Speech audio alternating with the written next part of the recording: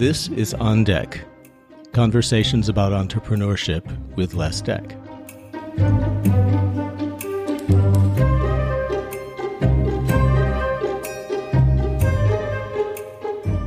My guest today is Kari McGlinnen, and she is the CEO of a delightful company called Flirt Communications. I was just on their social media and website, and they're just so much fun and so upscale, and they bring so much enjoyment to the corporate events that they do. Been in business for a while now. I've known Kari for a long time, and full disclosure, Kari is my daughter-in-law, and I'm very proud of her as an entrepreneur. So welcome, Kari. Well, thank you for that nice introduction, Les.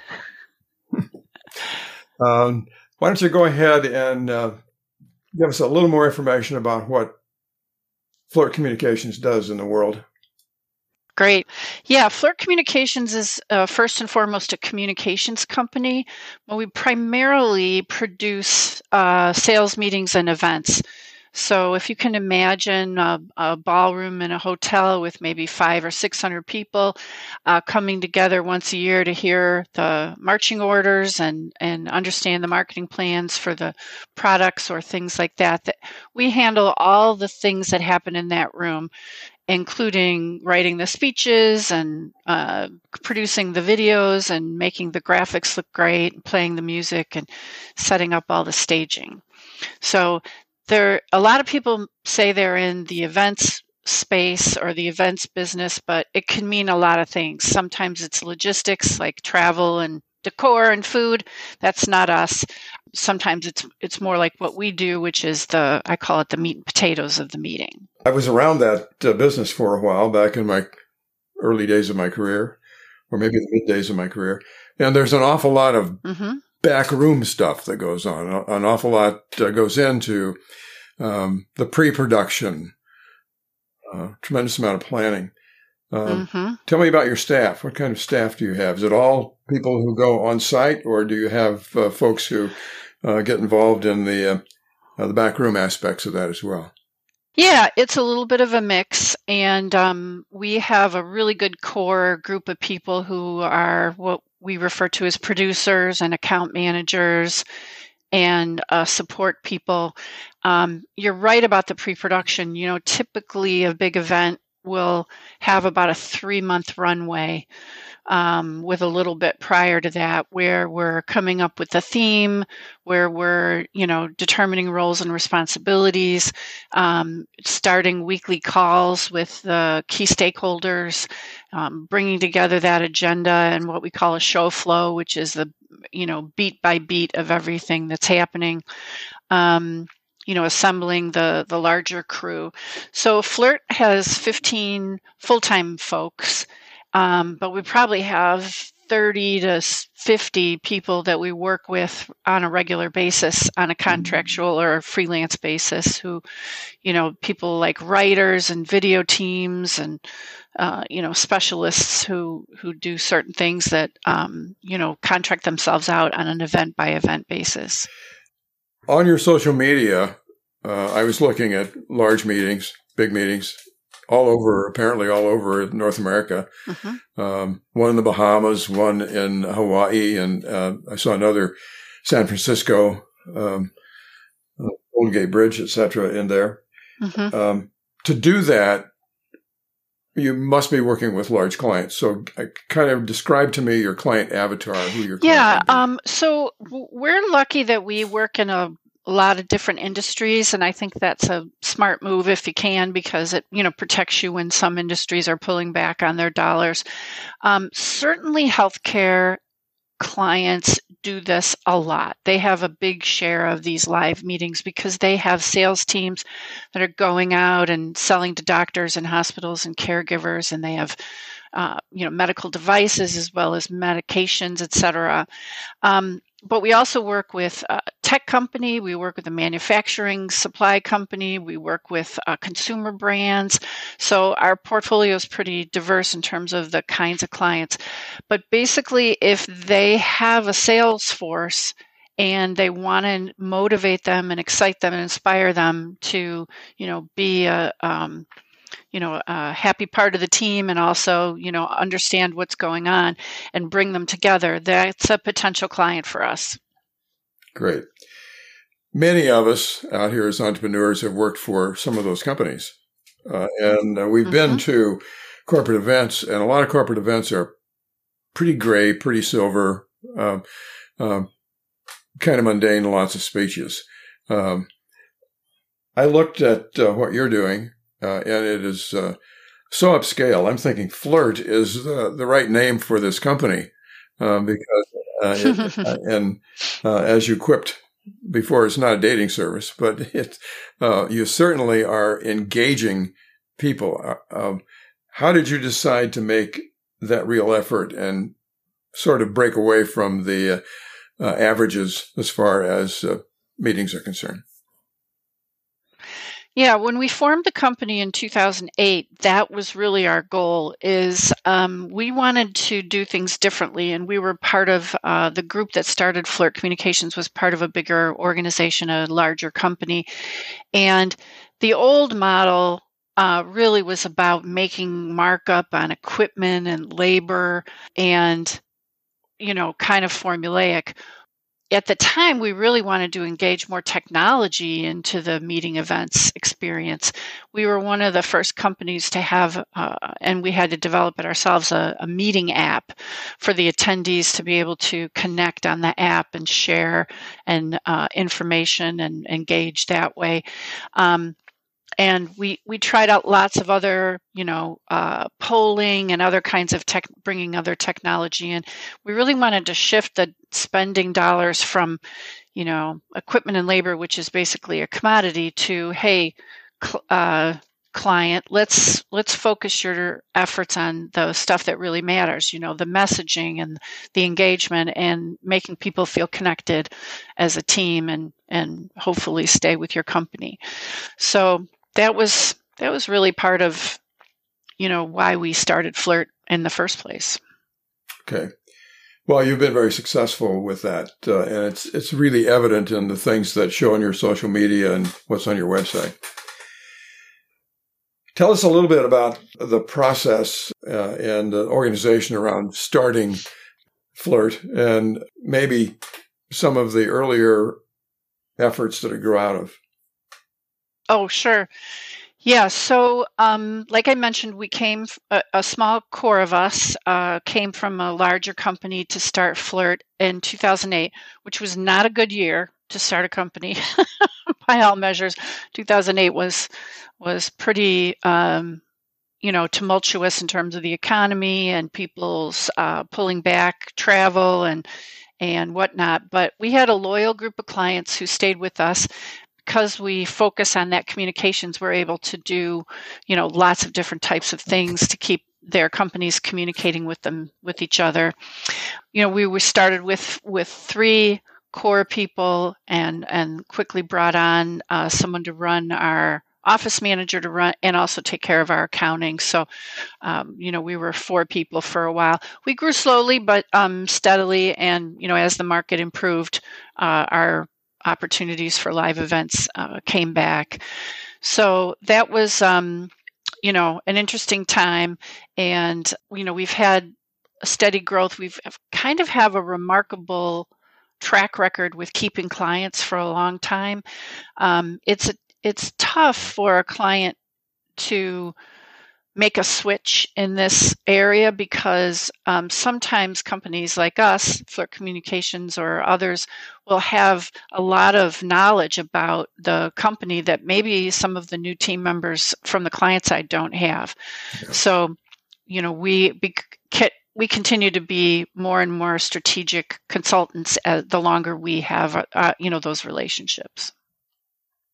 Which is a real growth from where you started. I remember when you and a couple of other gals put together a little company that grew rapidly because you had a wonderful high-tech service. So tell us about that a bit. Mm-hmm. Oh, yeah. So out of college, I had studied computer graphics, and there wasn't much, in the design field, not the engineering. There weren't a lot of jobs, and this whole idea of electronic speaker support hadn't really caught on. There was no such thing as PowerPoint. People were still using 35 millimeter slides in these meetings. So got connected with some folks who had learned how to take a computer, a PC, and hook it up to a video projector. And there was some very remedial, super simple software that ran that. And it was really new and cool and different than the slides. And we started a company called Warm Boot, and was offering that to other production companies as a service that they could offer to their clients. And of course, that was catching on, and people liked it because they could make changes versus having to, 35 millimeter slides. The process was about, 36 to 48 hours to get those changes done. So that was something that really took off. And then a few things happened. PCs became more available. PowerPoint came out. All of our clients had adapted some kind of technology like the one that we had, started with at Warm Boot. So we transitioned into a production company where we were doing more than just the speaker support and the graphics, where we were actually, producing the meetings. So that's how I moved from being a graphic designer to being a producer, an account executive, and that sort of thing prior to starting Flirt in 2008. Interesting set of circumstances around that, and the start of Warm Boot being relevant to what you're doing now, just a straight line from there on up. So some of those major steps you took prior to becoming a CEO were obviously important. Do you still go on site? I do. I go mostly for the client relationships and to, sort of support and motivate my team. So I don't go on site all the time, and I don't go on site nearly as much as I used to when I had a real important role. I sometimes joke that when I go on site, my role is to make sure everybody has coffee. Sometimes I'll run the house lights or do something simple. Just, want to make sure that people are being taken care of. You don't wear the captain button. Yeah. Okay, so Kari, I know there was a cataclysmic event that helped you to become CEO of this business. Could you talk a bit about that? Mm-hmm. Sure. So one of the main folks who helped start Flirt was a fellow named Paul Patan. And, a couple of years into our endeavor, Paul got sick, unfortunately, with a rare cancer, and ultimately passed. We had some time to talk about, what might happen, if the worst case were to come to pass. And basically, Paul just asked, do you want to keep doing this if I'm not here? And I said, yes, I think I do. And so we worked out a situation where I would buy basically his shares of the company back, from his family over a course of 5 years. So that's basically what happened. And it was emotional time, of course, but the company was very strong financially, and we managed to maintain all that business and grow it. And I wasn't too worried about running the business at that time, because we have a pretty long runway in terms of knowing what's going to happen next year. People, our clients tend to lock you in at least a year in advance, and sometimes longer.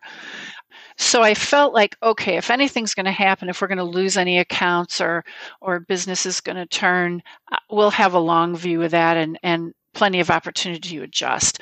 So I was a little, pretty fearless in terms of just going for it and expanding and, continuing to help grow the business.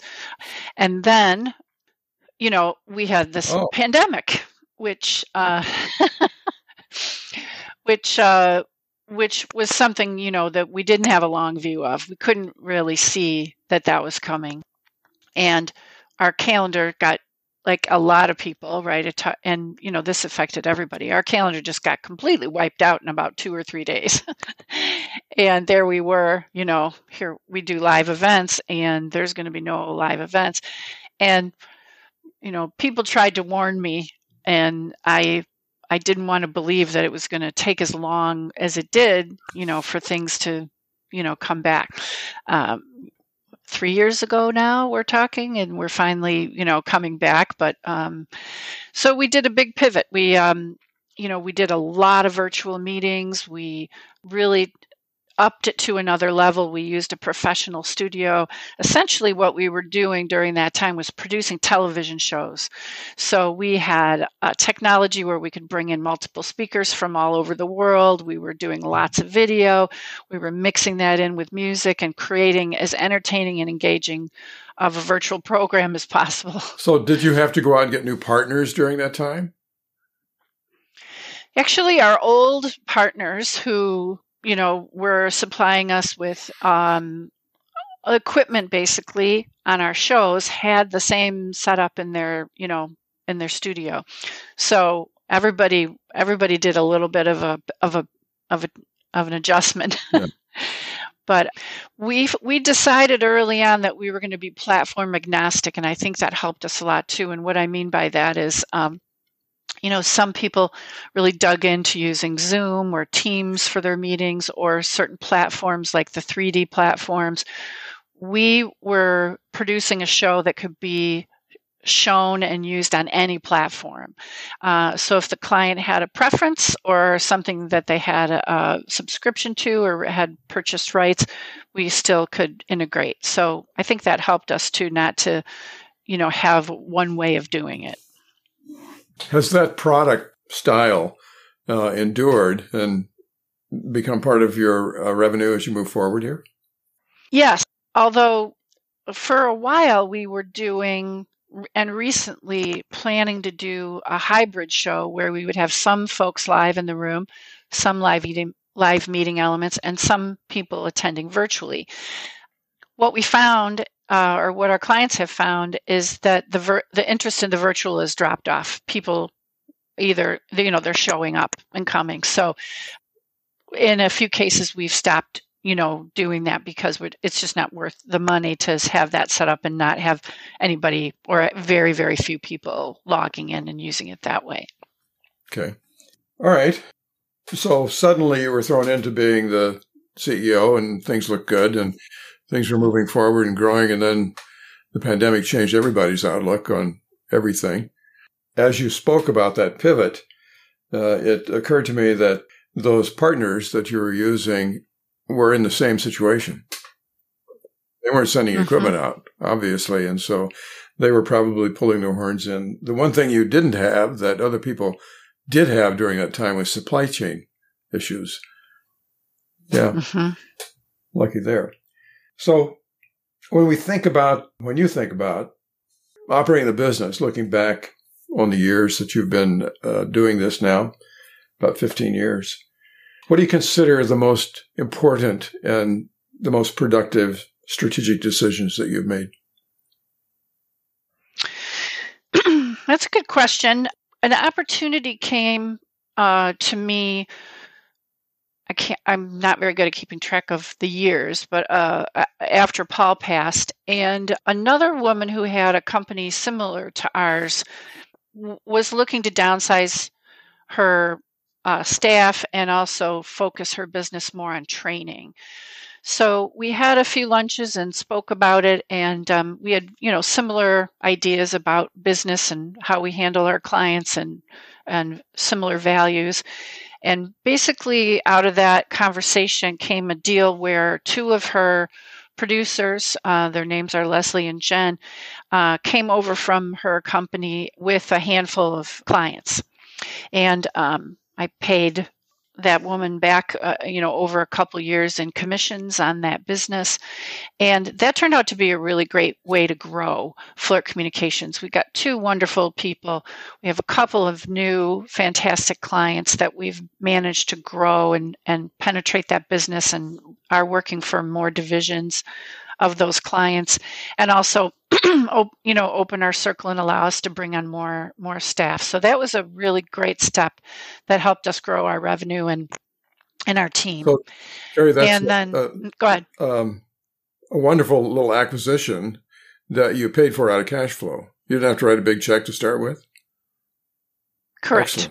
Excellent. Yeah. It worked out for the woman who sold it, and it worked out for us perfectly. It was good business.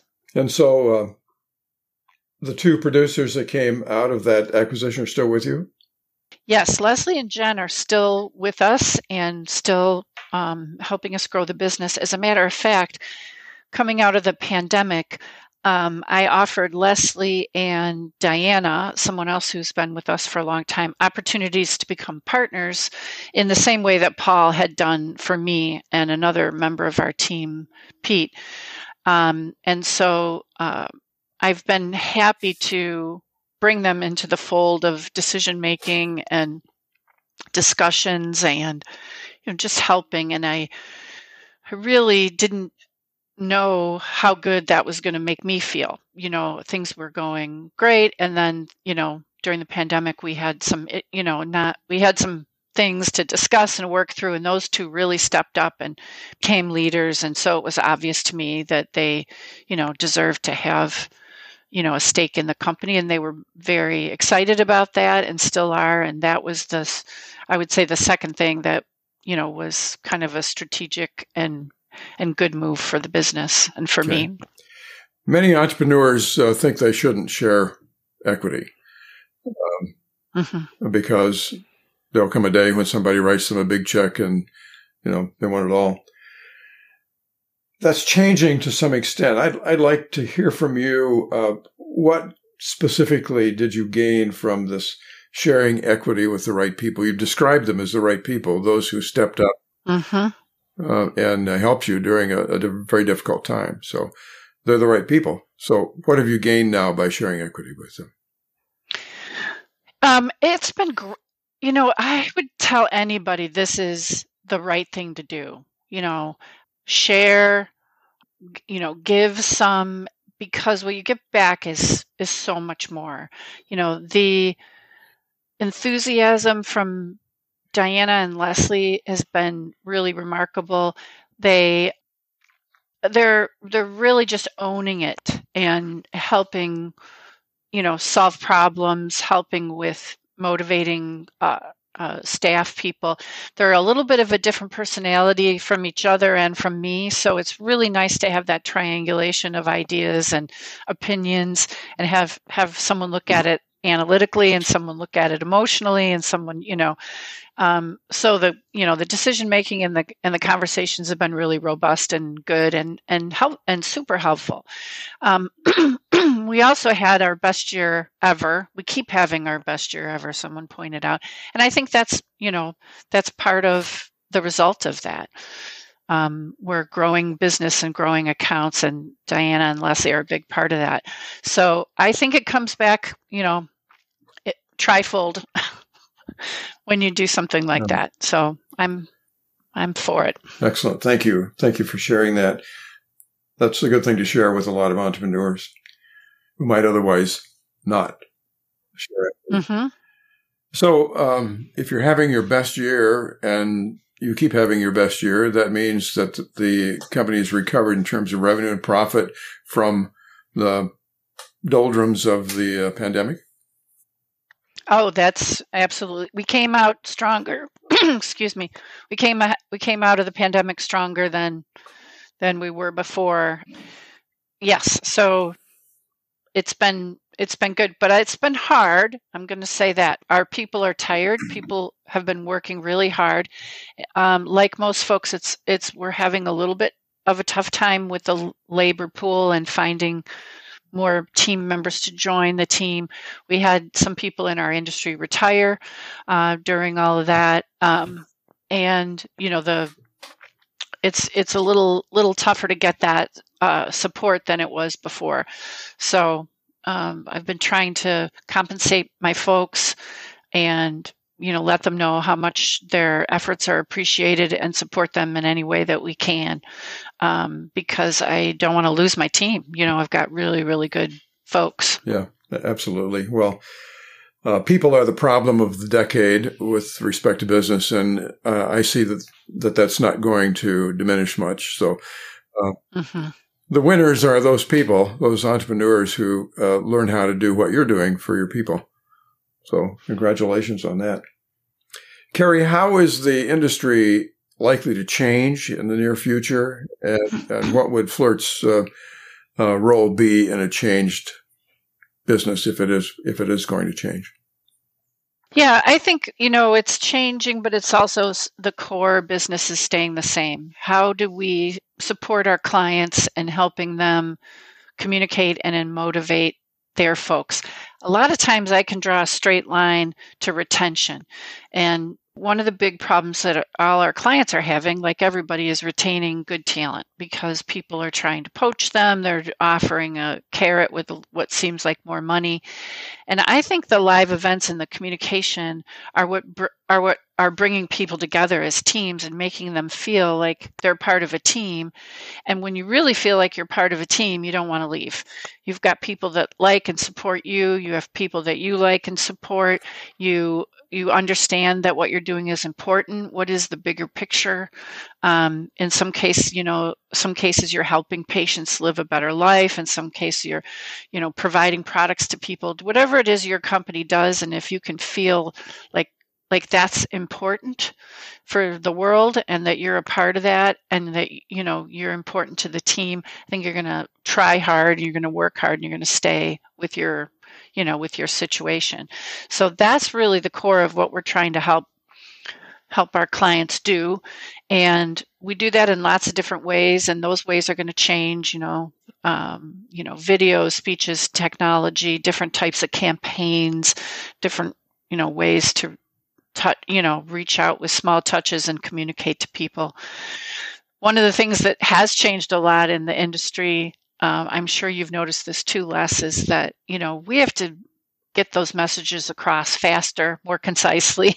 We have to understand that people, aren't going to sit and be engaged for hours and hours, with speeches. They need to be active in doing things. So the way people learn is definitely changed since we started. Yeah. It's interesting that you go right back to, even though you're in a atmosphere and environment of high technical change, you go right back to the values that keep people there and keep them working. That strong respect for people and the abilities they bring to you and the recognition of those folks to retain them. Uh-huh. Great. Okay. What's important to you about this company? What's important to you about the hard work that you put in over the years? That's interesting. And I'm part of a Vistage group. I'm part of a CEO group, and we talk about that. And it's often the same answer with the CEOs, and certainly in this case, like what's important to me is our people and how we're able to support them and their families and their extended families and that sort of thing. I mean, pleasing our clients is great, but taking care of 15 families, 30 families, 45 families in terms of, being able to provide and have them have a livelihood, that's really what feels great at the end of the day. That's where the gratification comes in. And, that's pretty common, I think, among CEOs who really, care about their folks. It's like, hey, at the end of the day, we're helping, fuel the economy and take care of a whole lot of folks. And what else is there at the end? Right. Yeah. Yeah. Looking back now, is there anything you would do differently? a good question. You start a journey like this and you have no idea what's going to happen, how, where things are going to go, what bumps in the road. In some cases, it's probably good that you don't know because you just do it. And run the other direction, yeah. Yeah, exactly, right. Like if someone would have laid out this path and said, this is what's going to happen, would I have taken it? Maybe not, because it doesn't, it's kind of crazy. But I spent a lot of time, especially at the beginning of the company, and then again after Paul passed, being pretty worried, and concerned and afraid to do things like take a vacation and,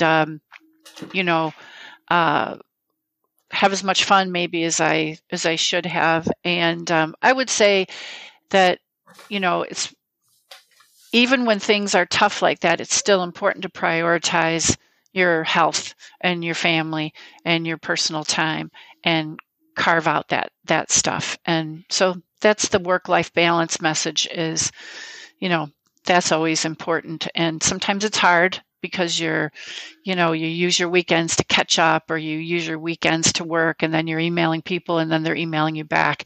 And, I'm learning now, hey, don't do that, right? Make that division. Excellent. Thank you. And for the company and for you, what's next? Well, we've always said we want to grow strategically and slowly, right? We don't want to find ourselves in a situation where we're growing faster than we can provide that high level of support that we've, that we're known for. So bringing on a few more key people that have the same values and same culture and same work ethic as the folks that we have is important, and we're always trying to do that. So we need a little bit more support, and then some of our producers are really ready to move into more account management positions, and that's how we grow. We grow through referrals. We grow by developing business from within existing accounts. This is not the kind of thing you can be very successful at just going door to door or, regular marketing, because it's such a high touch position. You're working really closely with the CEO of the company and other leaders, and it's something that people want to stick with when they have a good partner.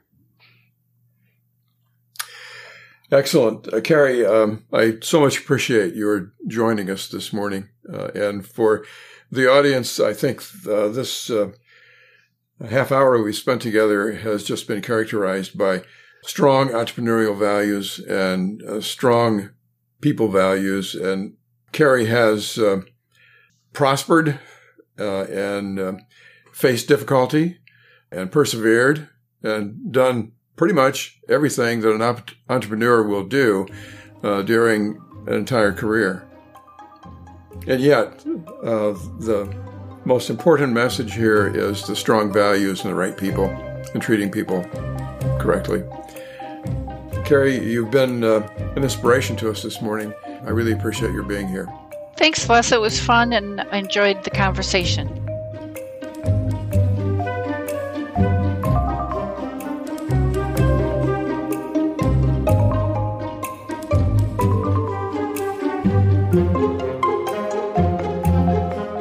This has been On Deck with Les Deck.